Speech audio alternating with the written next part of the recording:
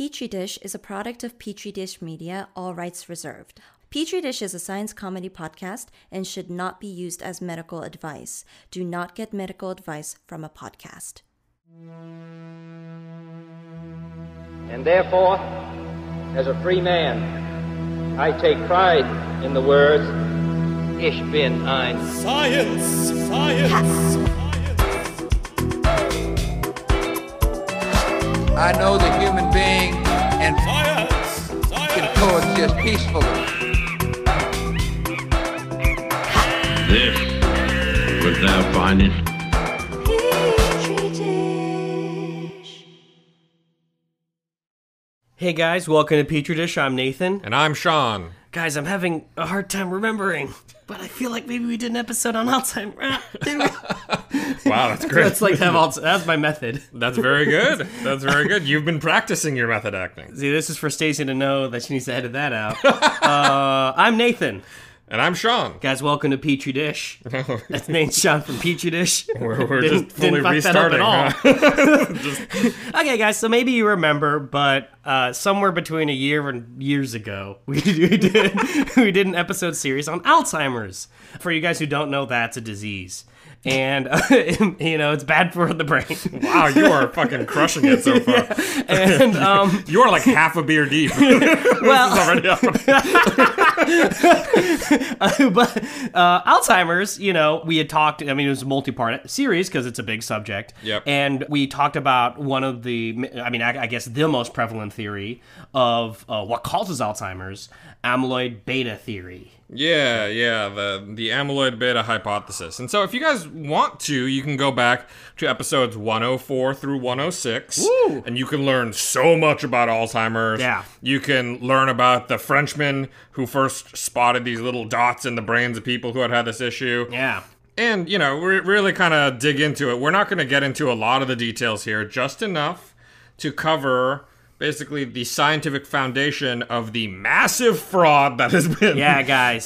kind of put on display and now kind of aired this huge amount of scientific misconduct. Yeah, that's the context of this episode, guys, okay, so about a month ago, a science paper came out asserting that I guess seminal's not entirely fair, but a very important paper from 2006, maybe seminal paper, widely cited paper, that supports amyloid beta theory, was deeply fraudulent. And that the author has made many fraudulent papers since. Yes.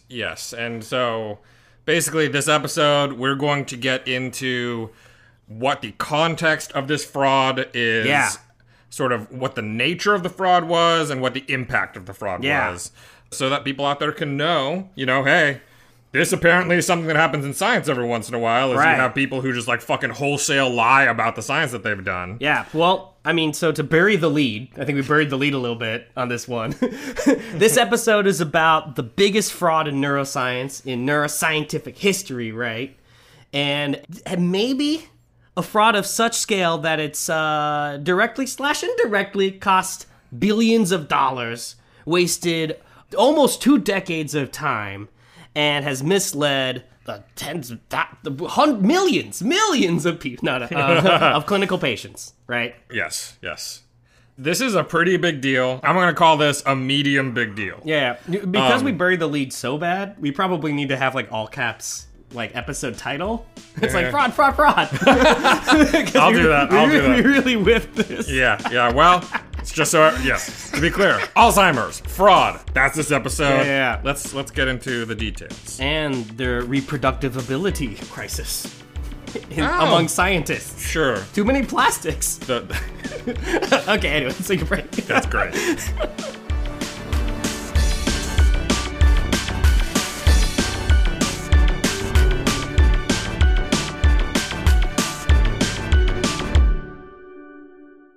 I've been watching a lot of Beavis and Butthead again, and I kind of feel like we're the Beavis and Butthead of science. Okay, which one's the Butthead? the Butthead's the better one, right? And the Beavis is the I need TV for my bungalow. Yes. Okay, I'm the Beavis. You're more urbane. There we go. Yes, that's exactly what I think of when I think of Butthead. It's urbane. Yeah. Relatively. Okay. So, to get into the nature of this fraud, we need to lay a little bit of scientific groundwork. This is largely rehashing things we did talk about in those episodes. Right, Okay. right. So, if you listened to those episodes, some of this is going to sound very familiar. Yeah. But this whole thing centers around the primary theory of what causes Alzheimer's disease. Right. Which is that there is a peptide, a string of amino acids called amyloid beta, and that this amyloid beta is the major component of microscopic but still like noticeable clumps of shit in and around the neurons in the brains of people that die with Alzheimer's. So like Sexy. if somebody dies and they had Alzheimer's and you were to cut open their brain and look at the neurons under a microscope, you see this like these clumps of shit. And generally, seeing clumps of shit doesn't seem very good. Yeah. You know? The brain, there's like gray shit. That's like the only thing that's supposed to be in a brain, right? Yeah, some gray shit, some white shit. Yeah, this not is like clumps clumpy of shit, right? Yeah. So having clumps of shit around seems bad, and so it was thought And remind me, how far back does this discovery go about early Alzheimer's? 1900s. Oh, Alzheimer's in general. Right. Yeah. Well, Yeah, so that was the thing, is that the very origin of Alzheimer's begins with the noticing of these clumps. Right. So that's and these one of are the reasons. amyloid. Yes. And those are clumps. They're called Interesting. plaques of amyloid beta. So this is about original sin. Kind of. Right. Kind of. This paper comes from the rib of Adam. Right. Okay, let's keep going. It's obtuse. So, something to point out now is that there are people who die who never have any Alzheimer's symptoms. Right. But if you look at their brains, you will see plaques in them. Okay, so that's problematic fact number one. Yes. Right. Yes. So that is an inconvenient truth that has a tendency to make it so that this hypothesis seems stupid, but whatever. So when we frame it like that, it sounds unreasonable. But it's like how like sometimes people die of spontaneous combustion, and you don't see the flames. I don't Right? Because it just burn up.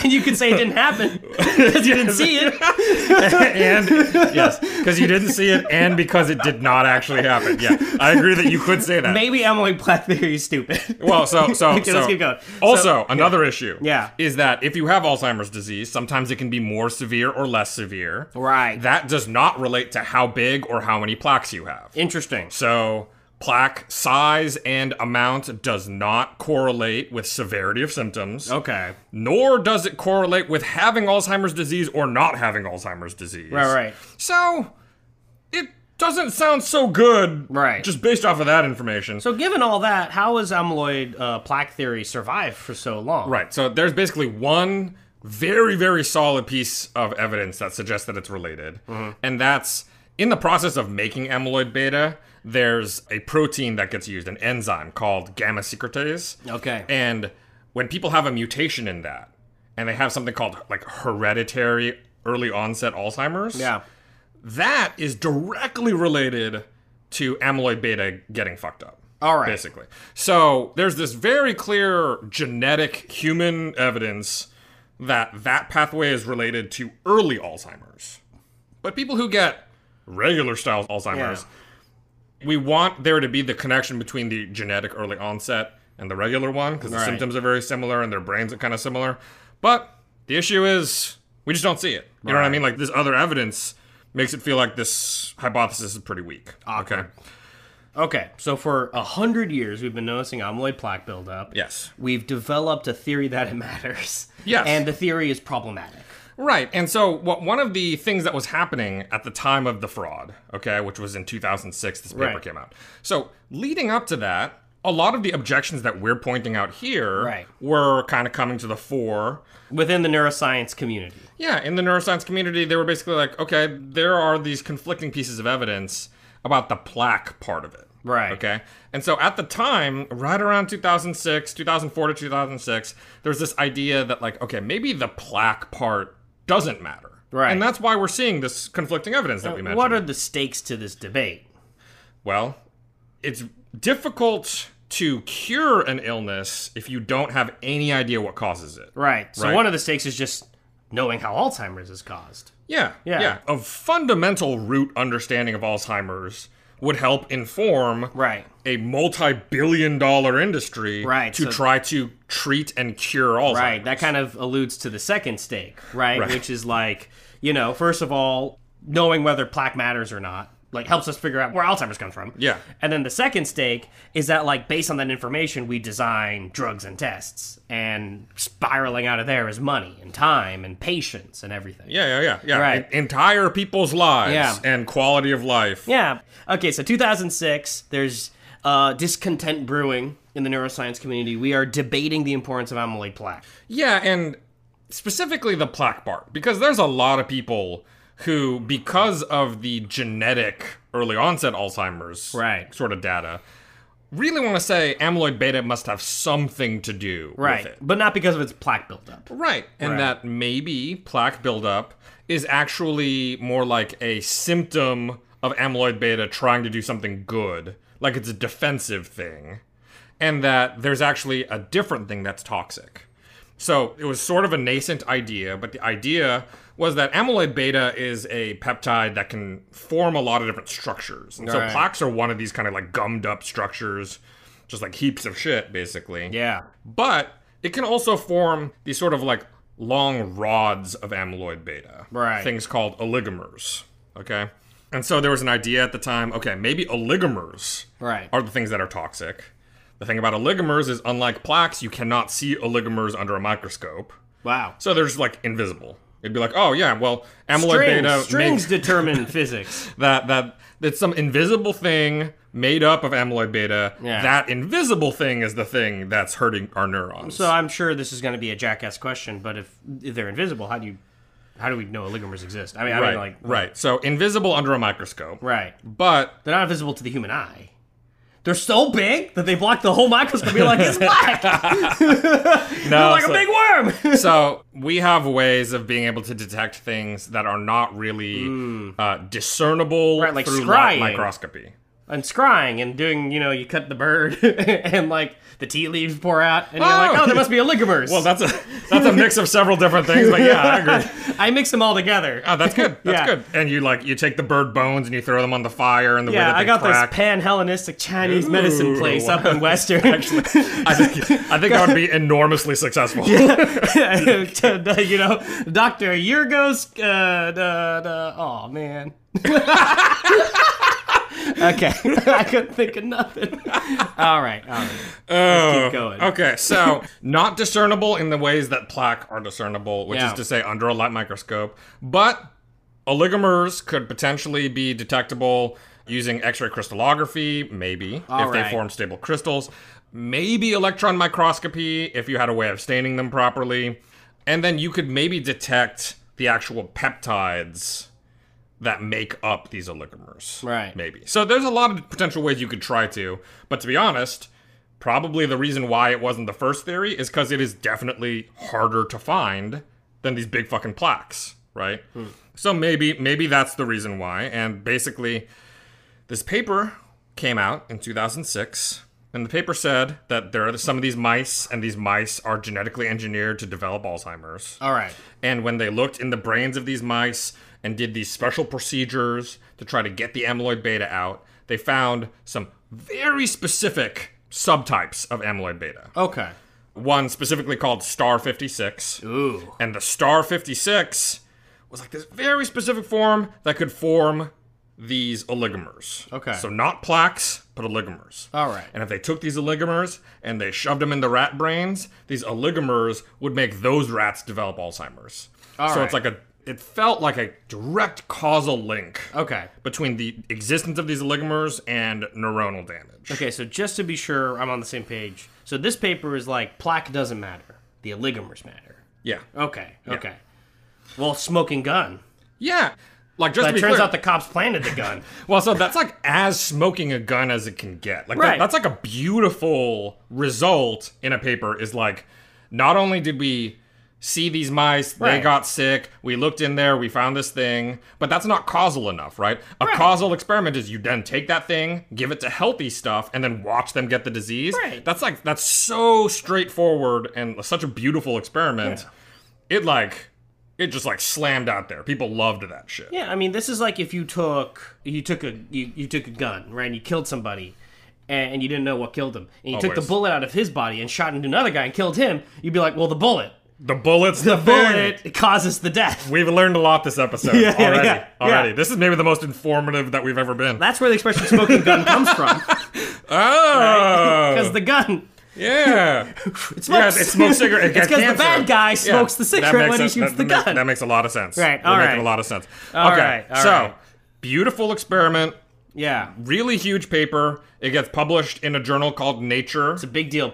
It's like the biggest deal. Yeah, it's top 3 in terms of biology. Along with Science and Time Magazine. This was a different time back then. It's This is Nature, 2006. Nature, Science, and Cell. Okay. Cell's close since, right? So, sometimes called CNS. Those are the 3. Oh, okay. Biologists love it. Okay. CNS. Gets published. People are going wild. They love it. It's great. It breathes this like kind of new life into amyloid beta because the plaque story, it was not looking very good. But now we got this oligomer story, and there's like this like beautiful evidence in mice and rats. You kind of compared it to me in private conversation to string theory, where like string theory will have an idea of itself for about 10 years and have a lot of cool math models and go nowhere and predict nothing, and then like some fucking dork-ass looking dude from Argentina will be like, well, actually, I got this 8th dimension, right? And they'll reinvent it like kind of every 10 to 15 years and breathe new life into string theory. Sure, it's like this goal shifting, right? And so it was the same with amyloid beta. It was like, well, plaques ain't the thing.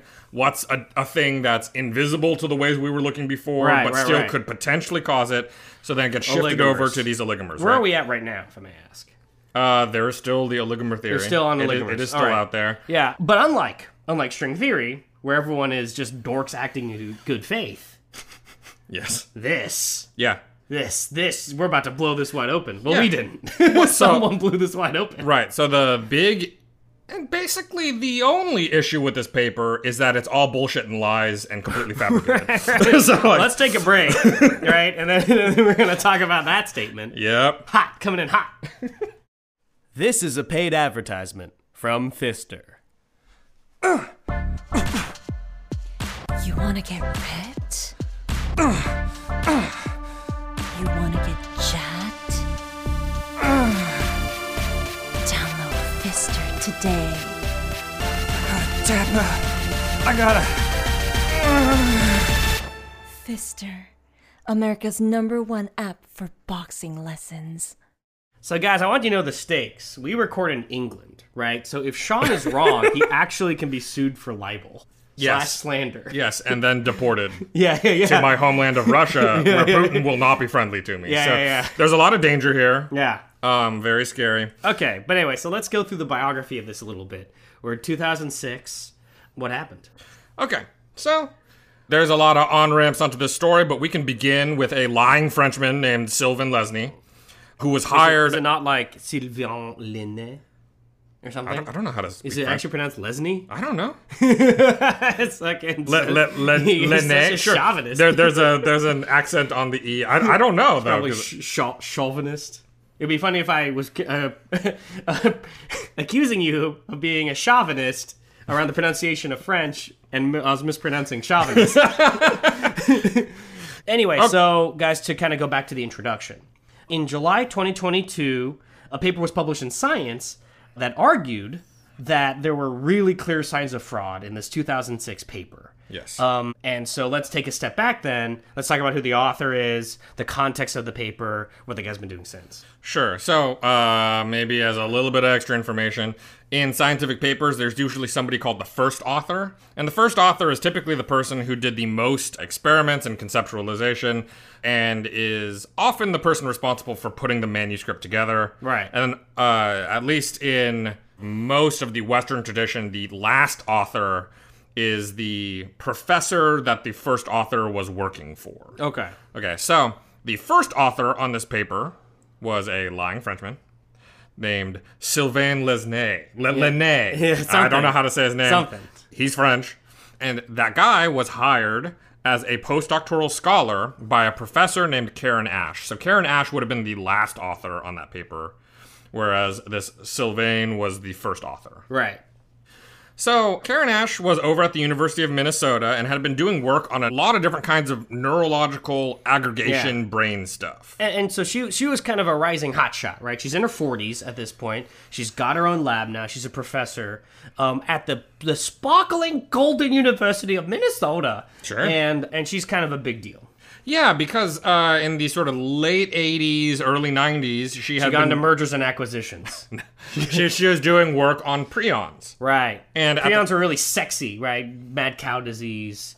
Yeah, and they're a really interesting way of having an infectious agent because it's just a protein that causes misfolding in other proteins. Right. And so that kind of ding, ding, ding. We think about Alzheimer's with a peptide that could cause this incredible malady. Right. And so that general idea of aggregation causing these issues, that's where she was coming out of with her prion work. So she had already been doing a lot of work out of her lab on Alzheimer's disease, tau, amyloid beta. All this cool stuff. And so she was already, making a pretty good name for herself. Right. We mentioned earlier that Nature is a really prestigious journal. She had already been published in it. She had already been published. 2004, she came out with a Nature paper. And so she hired this guy to help work on a model for Alzheimer's. Right. Linné was graduated from some place in fucking France, from Normandy. Yeah. And, he was good at some lab technique or something like that, right? And Karen Ash was like, oh my God! He's actually quite handsome. Let me just say. He is handsome. I don't know if she sounds like that. I'm not trying to imply anything, but she's like, oh! Hold on. He's so fine. Anyway. What voice are you doing for her? What is this you're doing? Take a few steps back. Okay, so there's this French guy who, in what is also probably a fraudulent graduating paper, is good at some technique, right? Some lab technique. And Karen Ash is looking at him. She's like, oh my God, this hot French dude is so good at science. So she hires him as a postdoc in her lab. Right. And I guess maybe if people don't know, a postdoctoral scholar means that you have a PhD, you've graduated. It's sort of a stepping stone to becoming your own professor. Okay? Right. So you get a stipend, right? So you get paid, basically. Right. It's not a ton of money. Cheese. It's paid in cheddar. I don't even like cheddar. He's French. That's true. I'm sure he looked down on his pay quite often. Anyway. She had already developed a mouse model for amyloid disease. And that was actually one of the things she was famous for, is that this mouse model, which had a certain kind of genetic mutation, was one that kind of developed these dementia-like symptoms after living for a while. All right. And that's actually a very popular mouse model still. Okay, but when we say a model, I mean, that's not like an experiment at all. That's like in a computer she took some clay and a ghost man came behind her and they modeled out a mouse brain, right? No, this is like a real-life mouse. Oh, okay. This is a strain of mouse that was genetically engineered to create human amyloid beta. That's what model means. Yes, in this case. Yeah, what a model is... I'm glad I interrogated that. What animal models are an attempt to make a proxy that's easier to study for human disease. Right, rather than children. Yes. Yeah. Harder to study. Or prisoners, West or any Memphis of the 3, other things right? that we... Victims of science. Nathan watched a documentary recently and just immediately decides that everything's science fault. Okay. That's not true. She had this mouse model. Okay, yes. The mouse makes human amyloid beta and it develops dementia over time. Okay. She wanted this dude to take them mouse brains. How do other people make this mouse model? How does that work actually? So now that these mice exist and sell them? Yeah. Damn, is that how she makes all her bank? She's churning out mice. So she probably will gift them to labs for the good of science. Oh, okay. Yeah. So she has a colony of these mice going, and people will write and be like, hey, can we get some of them mice? Because we want to do these kinds of experiments. And can then she'll we get some? We don't have a vivarium to keep the mice at. Okay, so she has this... Karen Ash has, by 2006, developed a popular mouse model for studying Alzheimer's. Right, and she wants this postdoc to come, take a look at these brains, and see what is the mechanism of the dementia that these mice are experiencing. What is the human amyloid beta doing that's creating this dementia issue? Right. And so... in a sexy French accent. Like Ratatouille. Yes. He found... I don't know how to do a sexy French accent. He found... Yeah, that was good. He found a very specific... Yeah, that's great. You're doing amyloid beta subtype. Keep going. And this subtype was bullshit. Okay. Well, in an accent, that's... let's take a step back. Okay. So he found a specific subtype of amyloid, and this is where we get back to our headline notion. He didn't actually find anything.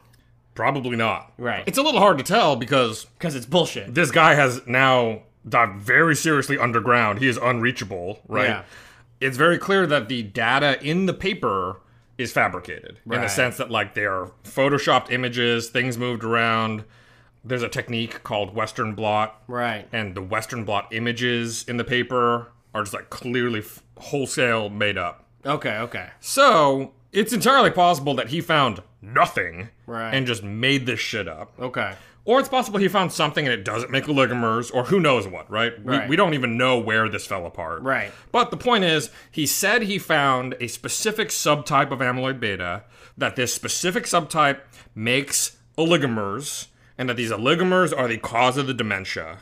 That was sort of the chain of experiments and evidence that he laid out. All of that could be bullshit. Right. We don't Wow. even know which element of that is fully bullshit. All right. So this guy has a goal. He writes a paper. The paper, all the figures in it are like photoshopped. They're just like totally fabricated crap. How does it pass muster? I mean, like, it's not just like he just sends that to the White House and it gets put into the stars, right? Like, Yeah. like his professor is a co-writer on it. It ends up in Nature magazine. How does any of that happen? Right, so who knows about the professor? Okay?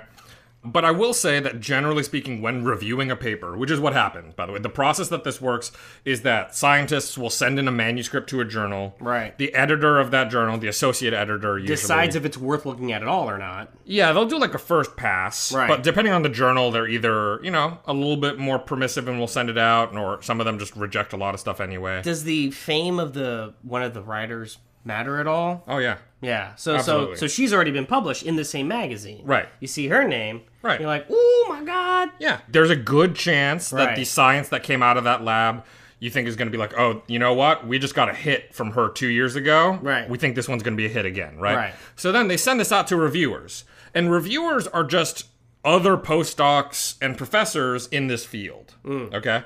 So they send it out to 4 or 5 reviewers.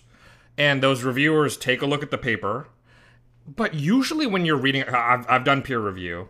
Usually when you're reading a paper, you're not looking for signs of fraud or data manipulation. Right. Usually what you're doing is you're looking at the data and then you're seeing, does what this data is match up with what they're writing about it? Right, because in a paper you'll have like almost like narrative sections, right? Yeah. You'll be like, this was my hypothesis, this is what I think's going on, this is what my data suggests. Conclusion, this is why I think it all wraps together with a certain bow. Right. And you basically just see if the data works with that story they've told. Yes, exactly. And so, the first pass is just literally, did they report what the data seemed to say? Yeah. And then are the conclusions supported by this data? Right. Or are some of the conclusions a little flimsy? In which case you can suggest extra experiments. You can say, you know what?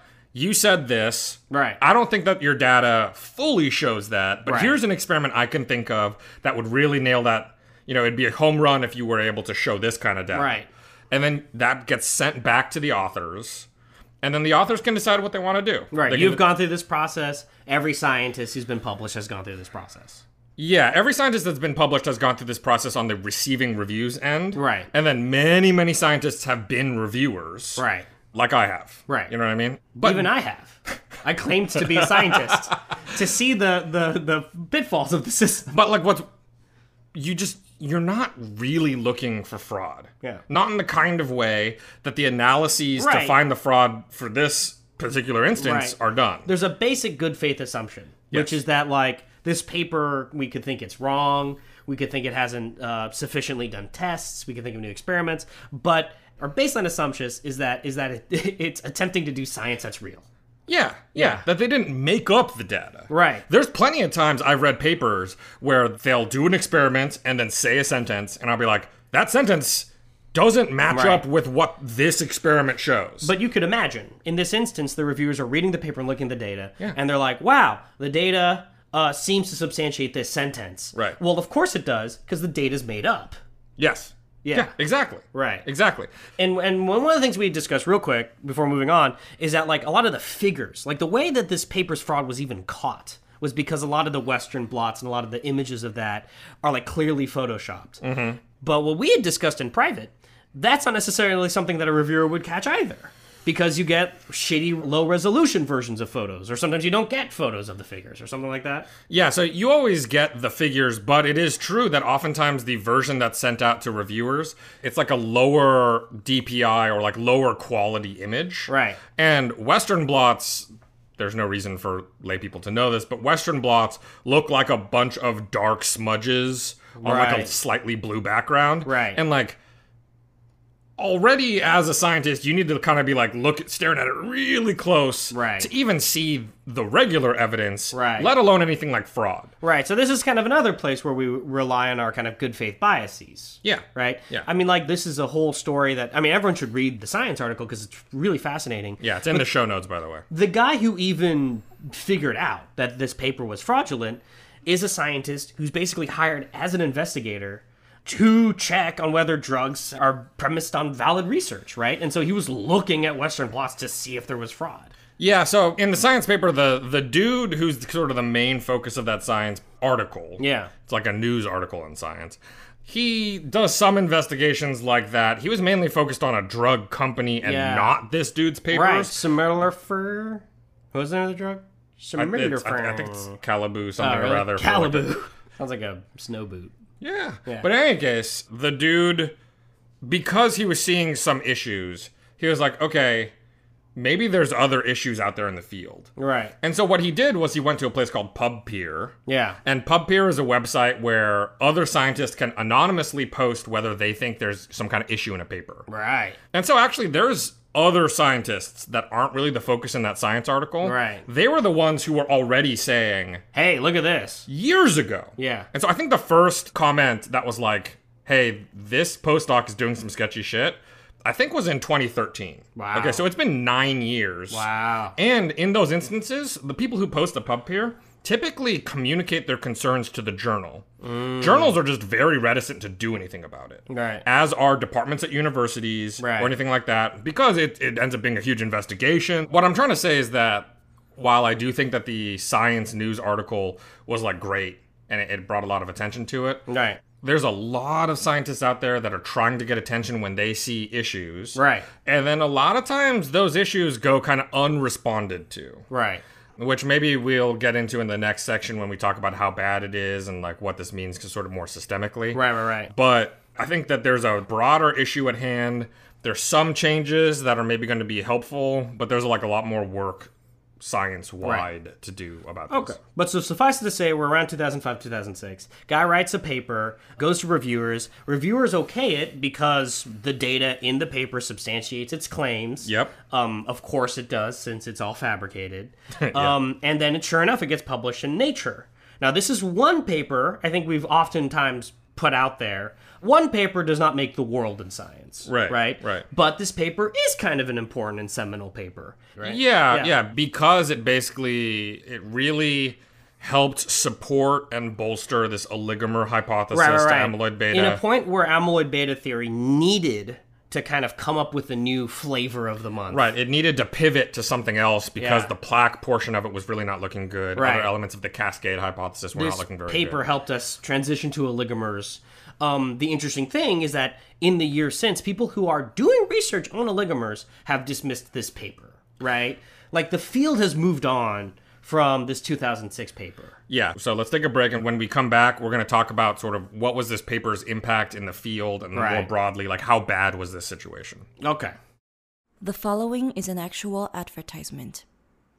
Our sponsor for Petri Dish is a product that I literally have been using every day, Athletic Greens.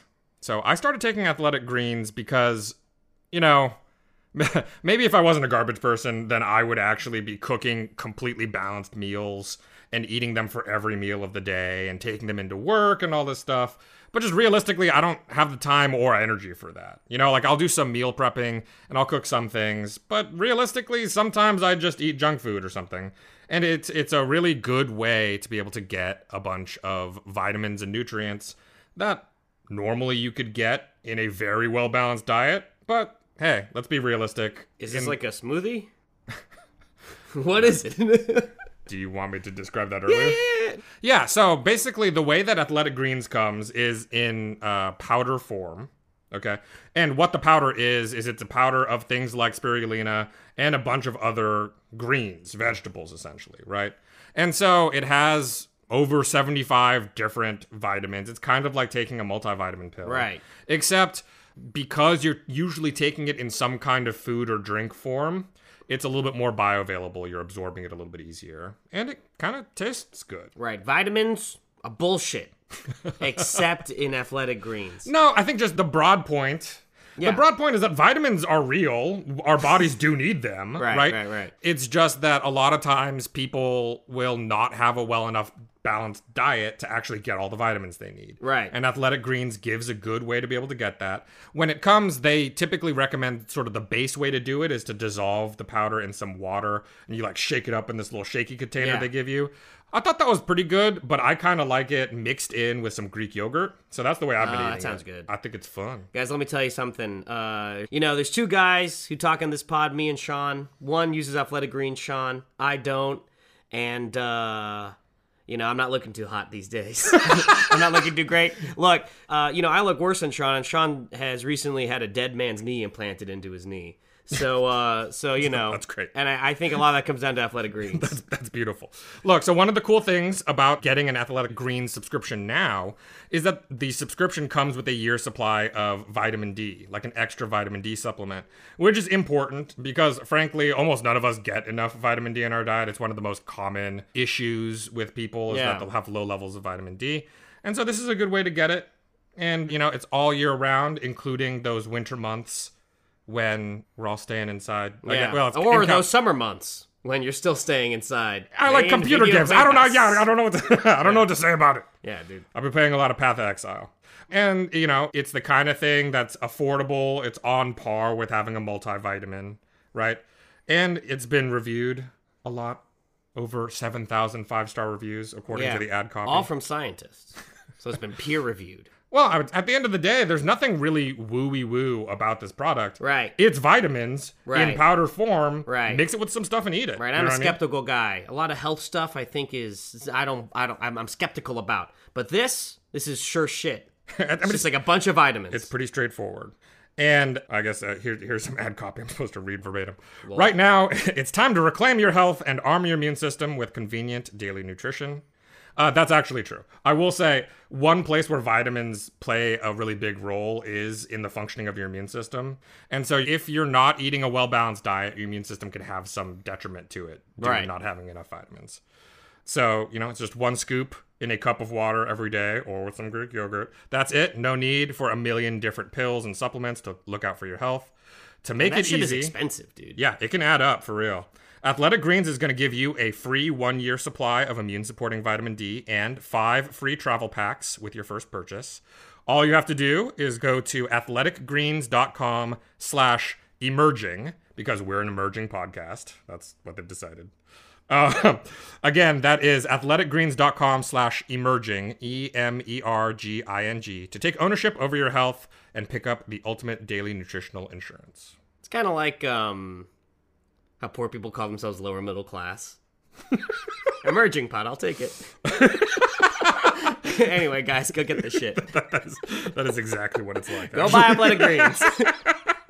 You are right. All right, so as you were alluding to, in the time when this paper was published, I think it was a big deal. It was a big deal when it was published. And so some people, undoubtedly, tried to reproduce the paper. Right. And then other people took the next logical step from the paper and tried that out. And in both cases, it failed.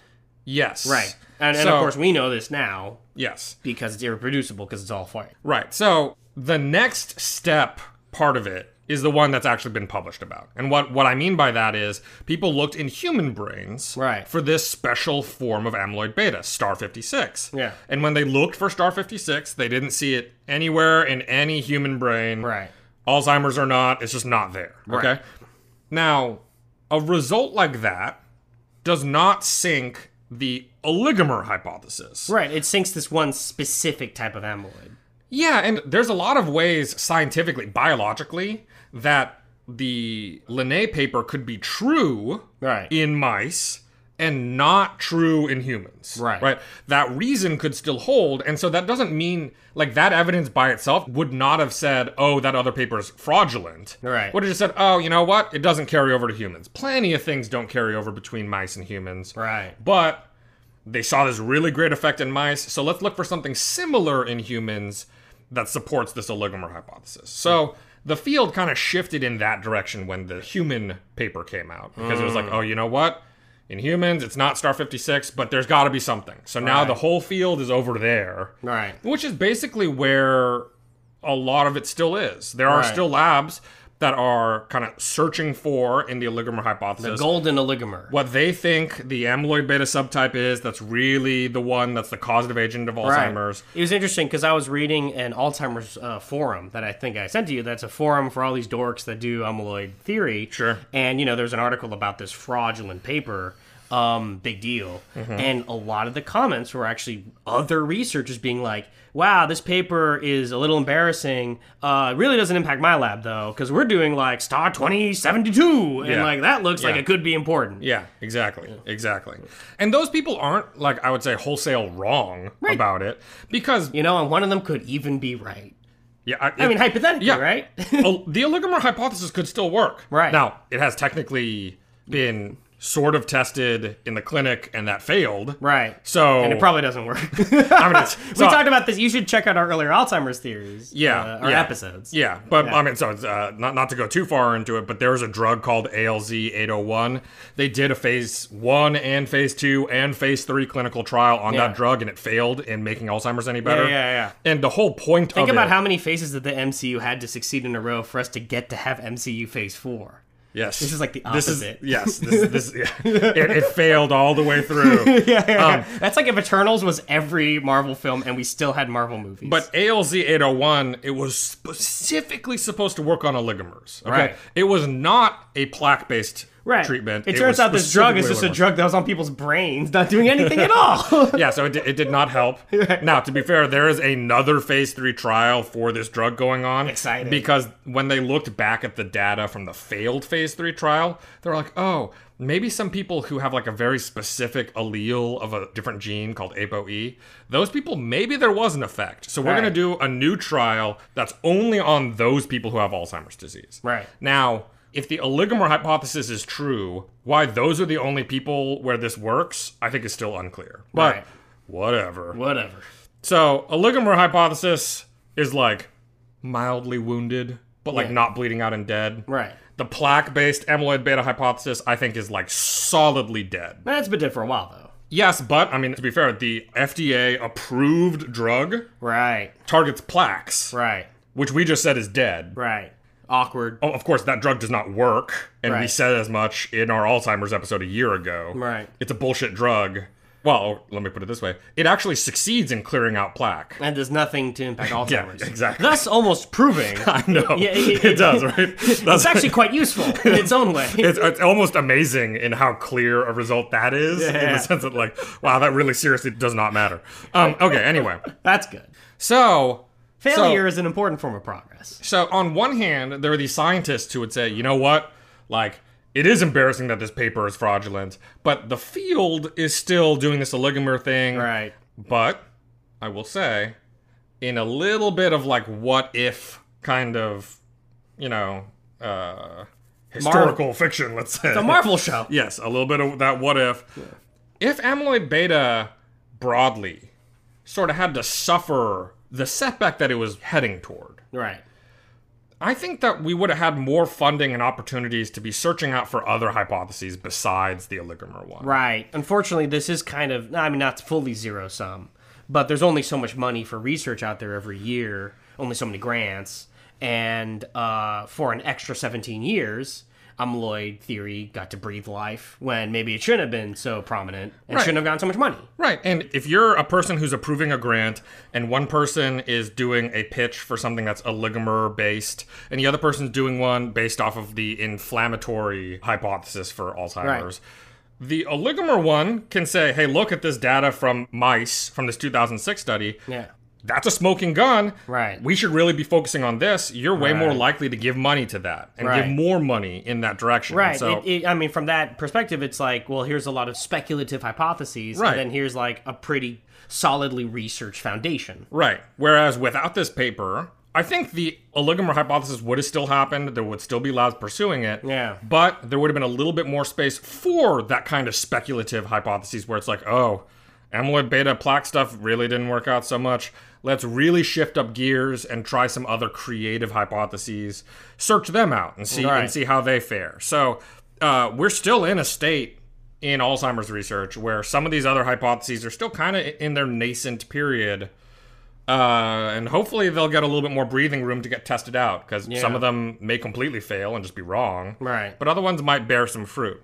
So there's that level of the setback, okay? But thank goodness, at the very least, the salvageable part of this is that there was never a clinical trial with a drug trying to target star 56. All right. Because there was a relatively early paper being like, oh, it's not in humans. Yeah. Right? So thank goodness there weren't patients like literally involved in a clinical trial with a drug based wholesale off of a fraudulent paper. Right. It's just, in this field, one of the pillars of the oligomer hypothesis is fraudulent. Right. But there are other pillars, and they're Well, doing you know, water under the bridge, right? Not a big deal. Sometimes a paper's a complete fraud. Yeah. Or it doesn't matter. Well, I think there's something in science called the reproducibility crisis. What is it? I think we talked about it before. Yeah. But yeah. let's talk It's about come it up. again. But, like, basically, the reproducibility crisis, In science, you are supposed to be able to reproduce experiments, both your own and other people's. if there is such a thing as objective reality, Yeah. and if science is Which aimed- there's not, right? There's a wave Hold function. on, let's take it easy. If there's an objective reality and science is supposed to be a method by which we can understand more about that reality, That's the basis. then Right. science should be reproducible. Right. That, like, when results come out, another group of people should be able to try that out. Right. And it should work out within some kind of probabilistic situation. Right. So, and this does work for plenty of science, right? Yeah. If I shoot you, take the same bullet, shoot me, both dead, science has worked. Yeah, Objective reality of bullet. I think a lot of people can tell that we don't know very much about guns because you cannot reshoot a bullet, but that's okay. That's okay. You're questioning the whole basis of a Chris Rock joke from the 90s. All right. All right. So Excuse me, that's a $5,000 bullet. You have my property? So, yes, that was yes, I enjoyed that. Okay, so look, so basically, you should be able to reproduce science. Some science is reproducible. Yes. Okay, and the Like the apple. Like you drop it. oh, You like right. gravity. Yeah, gravity. Okay, We do that all the time. dropping a lot of apples. Yeah. And in fact, Yeah.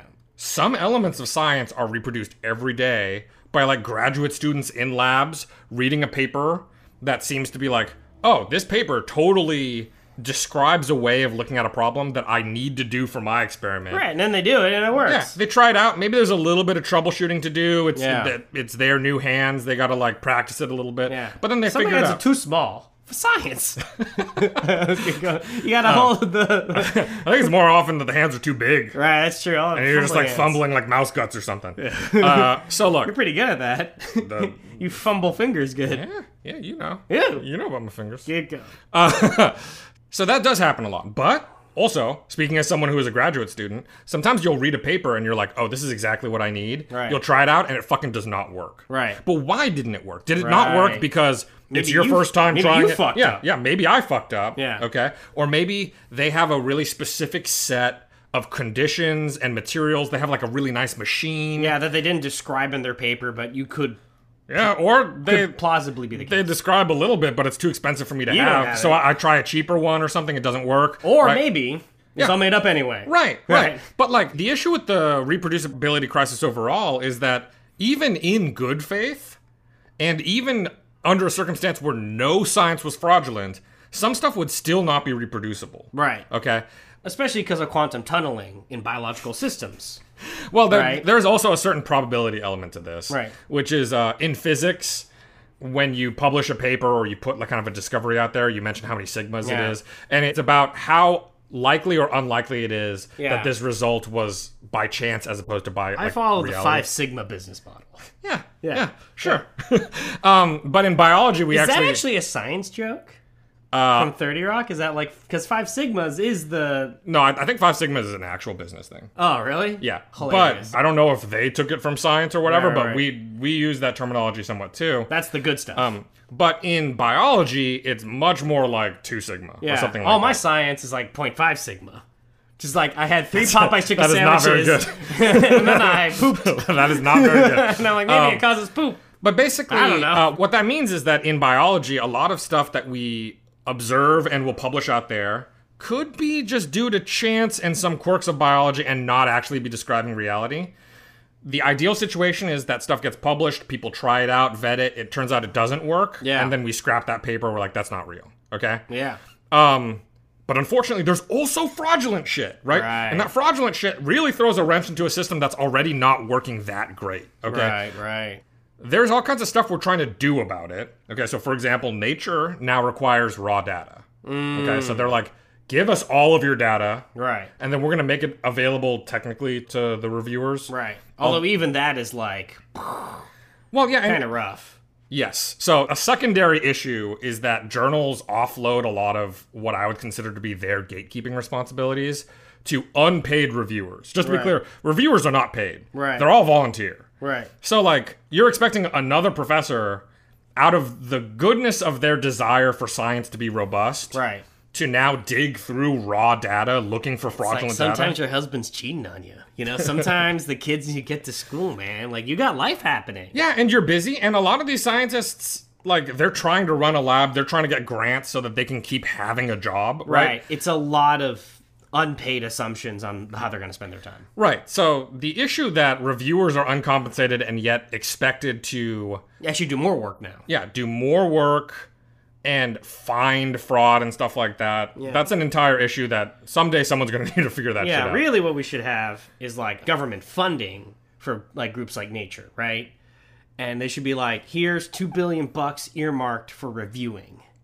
Yeah, I mean, so yes. Maybe, Although, maybe like, 20 billion. Nature Publishing Group is a private company. Probably and $1 trillion. It'd be good if, like, part of the idea of Nature is that papers that come out in it are supposed to be seminal, like, big-time papers. Right. So they're already performing a kind of gatekeeping function. Right. They're just not performing the useful kind, Right. which is to get rid of fraudulent shit. Yeah, they're just doing like popularity contests. Yeah, so, like, your private company, use some of your fucking money to do this, right? Right. Like, do a job. How much money do they make?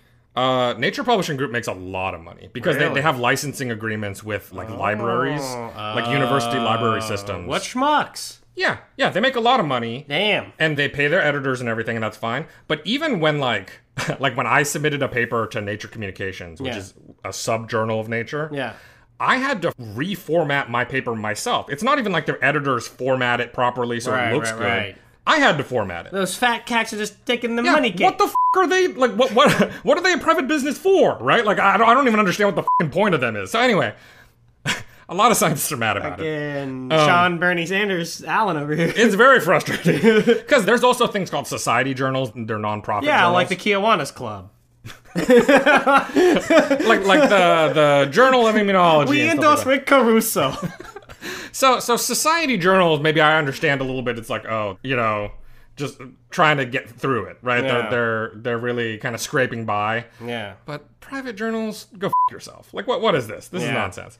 CSN, are they all three of those private journals? Cell is science. I'm not sure that it's. I think it might actually be a society because it's AAAS.org, like the American Oh, I see. Advancement of DARPA / Awesome DOD. Science.org or something like There we that. go, that's So cool. I think American Association for the Advancement of Science. I Okay. think that's who publishes science. That's cool. So maybe that's a nonprofit, but Nature Publishing Group sure as isn't. So like right. that's ridiculous. And, Crazy. I mean, God, I have so many things to bitch about with publishing, but like let's We not should do a whole episode on that. Is that going to get you in trouble, though? No, I don't. I'm in industry now. We don't publish shit. Yeah. Anyway, look, high-profile cases like this drive mistrust in science, Right. which isn't good as a broad societal thing. But to be fair, science is going through its own crisis with internal mistrust of some of the science Right, coming it's out. almost worse within the scientific community because I mean this is shit that they really need to settle. I mean the fact Right. that there is an anonymous tip website that then is routinely ignored by the magazines, I think speaks volumes. It's not good. It's not good. Yeah. And really, you know, like even now, if you go to this 2006 paper, what will happen is you'll go to the webpage and you'll see a little note at the top where it's like, the editors have received some reports that maybe that something not good's going on. So just like, don't draw too many strong conclusions from this paper. And it's funny. like, dudes, Right. this shit's like photoshopped. Right, that's like the retraction from like that they'll put in newspapers like on page 22. Yeah, but this is like a light retraction. Right. Because like they can also put a note just being like, hey, this paper's bullshit. Yeah. Like just letting you know, like Right. we're gonna leave it up for like posterity's sake, but like this is bullshit. I guess they just don't want to be wrong I guess. with a person that they consider to be important now. Like, I mean, so that's a whole other thing, which Right. is that Linné is like not that important. right. Despite right. this paper, I think Yeah, I think some nature of his fraudulence is so brazen Yeah. that like he can't get a good position as a professor. Right, within his institutions, it's actually kind of known. Yeah, he's still a non-tenured associate professor who presumably is not gonna be there for much longer. I mean, I don't know how they keep him around. It's kind of interesting how an institution can internally be like, yeah, I don't know about this guy, but also at the same time, like you said, again, that fat grant money. This guy got an R1 grant, right? I believe so. Yeah, so he got some cool grant. The university gets some of that. They're like, well, let's keep bilking this cow because we make cheese up here in Minnesota. Another thing that's fun is I looked it up. He has 2 patents with Karen Ash. Oh. And the way that patents work when you're a professor working at a university is that the university is the one that owns that patent. Yeah. And sort of like deals with if it's going to get licensed or anything like that. Yeah. And so both of those patents got filed with the U.S. Patent Office and then got approved. And then since then, both of those patents have been abandoned. Wow. So they're not going to bother like kind of upholding those patents. So they're probably bullshit. I would Everyone think so. kind of realized it I mean, maybe. and was like, well, let's not. Maybe. I mean, like, because, Karen Ash had a response on that Alzheimer's forum, which was like a little bit fair and a little bit highly defensive. Yeah. And I wonder how long she's been sitting on that comment, right? I don't know. How many years has she been it's a good question. waiting to publish that, Yeah. Yeah, because now in a lot of her public commentary, she's like, yeah, that paper should be retracted from Nature. Right, because she's built a whole career afterwards being like, well, I'm looking at these other things. Yeah, and she had a career beforehand, and she had a career after. Right. Right? And, so for her, she's like, yeah, we should retract that paper out of Nature, sure. You know what I mean? Crazy. Anyway. So, guys, that's a little bit of, like, how the sausage is made, except when it's naughty sausage that has, like, botulism in it. Yeah, like the horse rat poop sausage. Yeah, so I hope you guys enjoyed sort of that look into scientific misconduct and when things can kind of Go wrong. Yeah, circumvent or take advantage of a lot of the good faith that's built into the system. Right. Which a lot of times suggests that we were overly optimistic and naive in terms of how that system is set up. Yeah. That it really shouldn't be that good faithy. Although, let me say, I was defending science to Andre. Thank you. And I was like, with other systems of knowledge. Yeah. Right, like the what I referred to for Andre was the Bible, right? Is I was like, with the Bible, you can go to your publisher, the Pope, and be like, hey man, I kind of think the sentence mistranslated. And he's like, well, let's execute you. And get executed, even though for 2,000 years we've known it's all horseshit anyway. Sure. Yeah. Right? The whole fucking thing is horseshit. Yep. Right? And it took like 1,500 years to have a reformation, and that's horseshit too. Yep. Right? Whereas science, like we had discussed this in a previous episode about genetics and eugenics. Yeah. And how it took sometimes in science it takes like an actual human generation to overturn shitty old assumptions because the people who do Lewis and Clark. Not Lewis and Clark. The eugenics genetics guys, right? Yeah, like the big dick players in genetics. Yeah. Obviously did important research in developing early genetics and also were like schmucks. Yeah. Right? Yeah. Well, it kind of takes them dying Yep. to like get rid of their shitty attitudes that don't have a basis in empirical fact. Yeah. That seems like a long time to us because science, we respect science and we think that it should be vetted by an empirical process and be reproducible. Yeah, and we're humans and we live in a human time scale. We would prefer things to happen in our lifetimes. Right. But science is still working about 1,900 years faster than Christianity. Sure. You know what I mean? And that's pretty good. And in the case of this Linné paper, that's like 17 or 18 years or whatever it is. Like 16? I don't know. I can't do math. Yeah. You know? Yeah. That's like 17 years. And like, that's really good. Yes, in the scheme of human history. Yeah. Of course, science, I think, aspires to be better as like a field. Yeah. Right? And so, at the end of the day, like, science as a discipline needs to take its lumps. And, like, this was bad. Right. This was bad. Science wants to be the next generation Star Trek. It's really Deep Space Nine. But that still means it's trying. As opposed to Discovery. Right? Man, some people would put Deep Space Nine above Next Generation. I'm not saying in terms of quality. I'm saying in terms of their ethics, right? I see, TNG is like, everything's totally going to be fine. I got you, yeah. And Deep Space Nine is like, sometimes shit's fucked up. Right. And Discovery's like, everything good about the world's dead. Yep, You know? got it. Yes, agreed. So, yeah, you know, yeah, folks, I mean, I don't know what to tell you, but obviously I'm still a scientist, so like... Yeah, you haven't given up. So, like, I know that science is real. I'm still a blind zealot. So I still believe in all of it. But as someone who is inside the machine doing science, everybody who does science knows that this happens. That there are issues. Right. Maybe not that this happens, but like because of the problems with reproducibility, there are. I mean, to be clear, this papers. is not the first case of fraudulent data being out there. Right. This is maybe the main one for Alzheimer's disease. Right. But this isn't the first time that someone has put out fraudulent work and has been caught.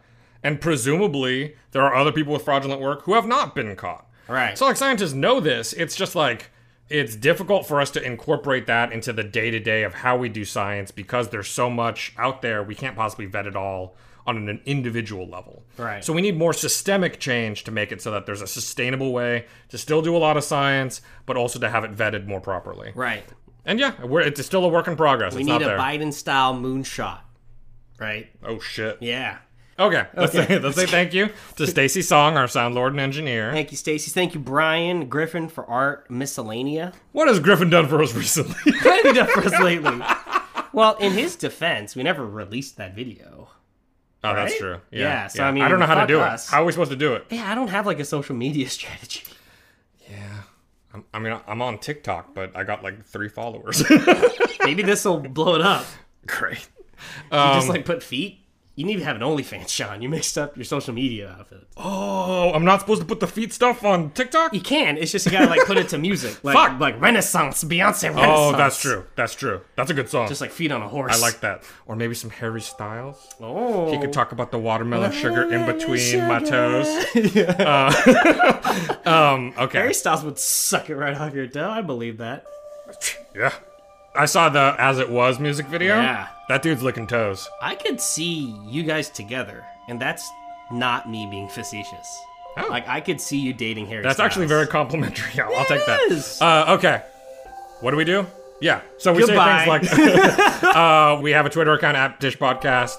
We have a Gmail account, petridishpod@gmail.com. We have a Patreon, patreon.com/petridish. And then, yeah, we got to get out of here. I'm so sweaty right now. See It's you so guys- hot. Yeah, we gotta turn the AC on. Yep. It's Alhambra. It's like 120 degrees. We're in Portugal right now, guys. It's swelter. I can't believe we did like a long episode on this. I thought this was going to be a very short episode. We were on topic the whole way through. Well, thank you, everybody. We'll see you next time. Bye.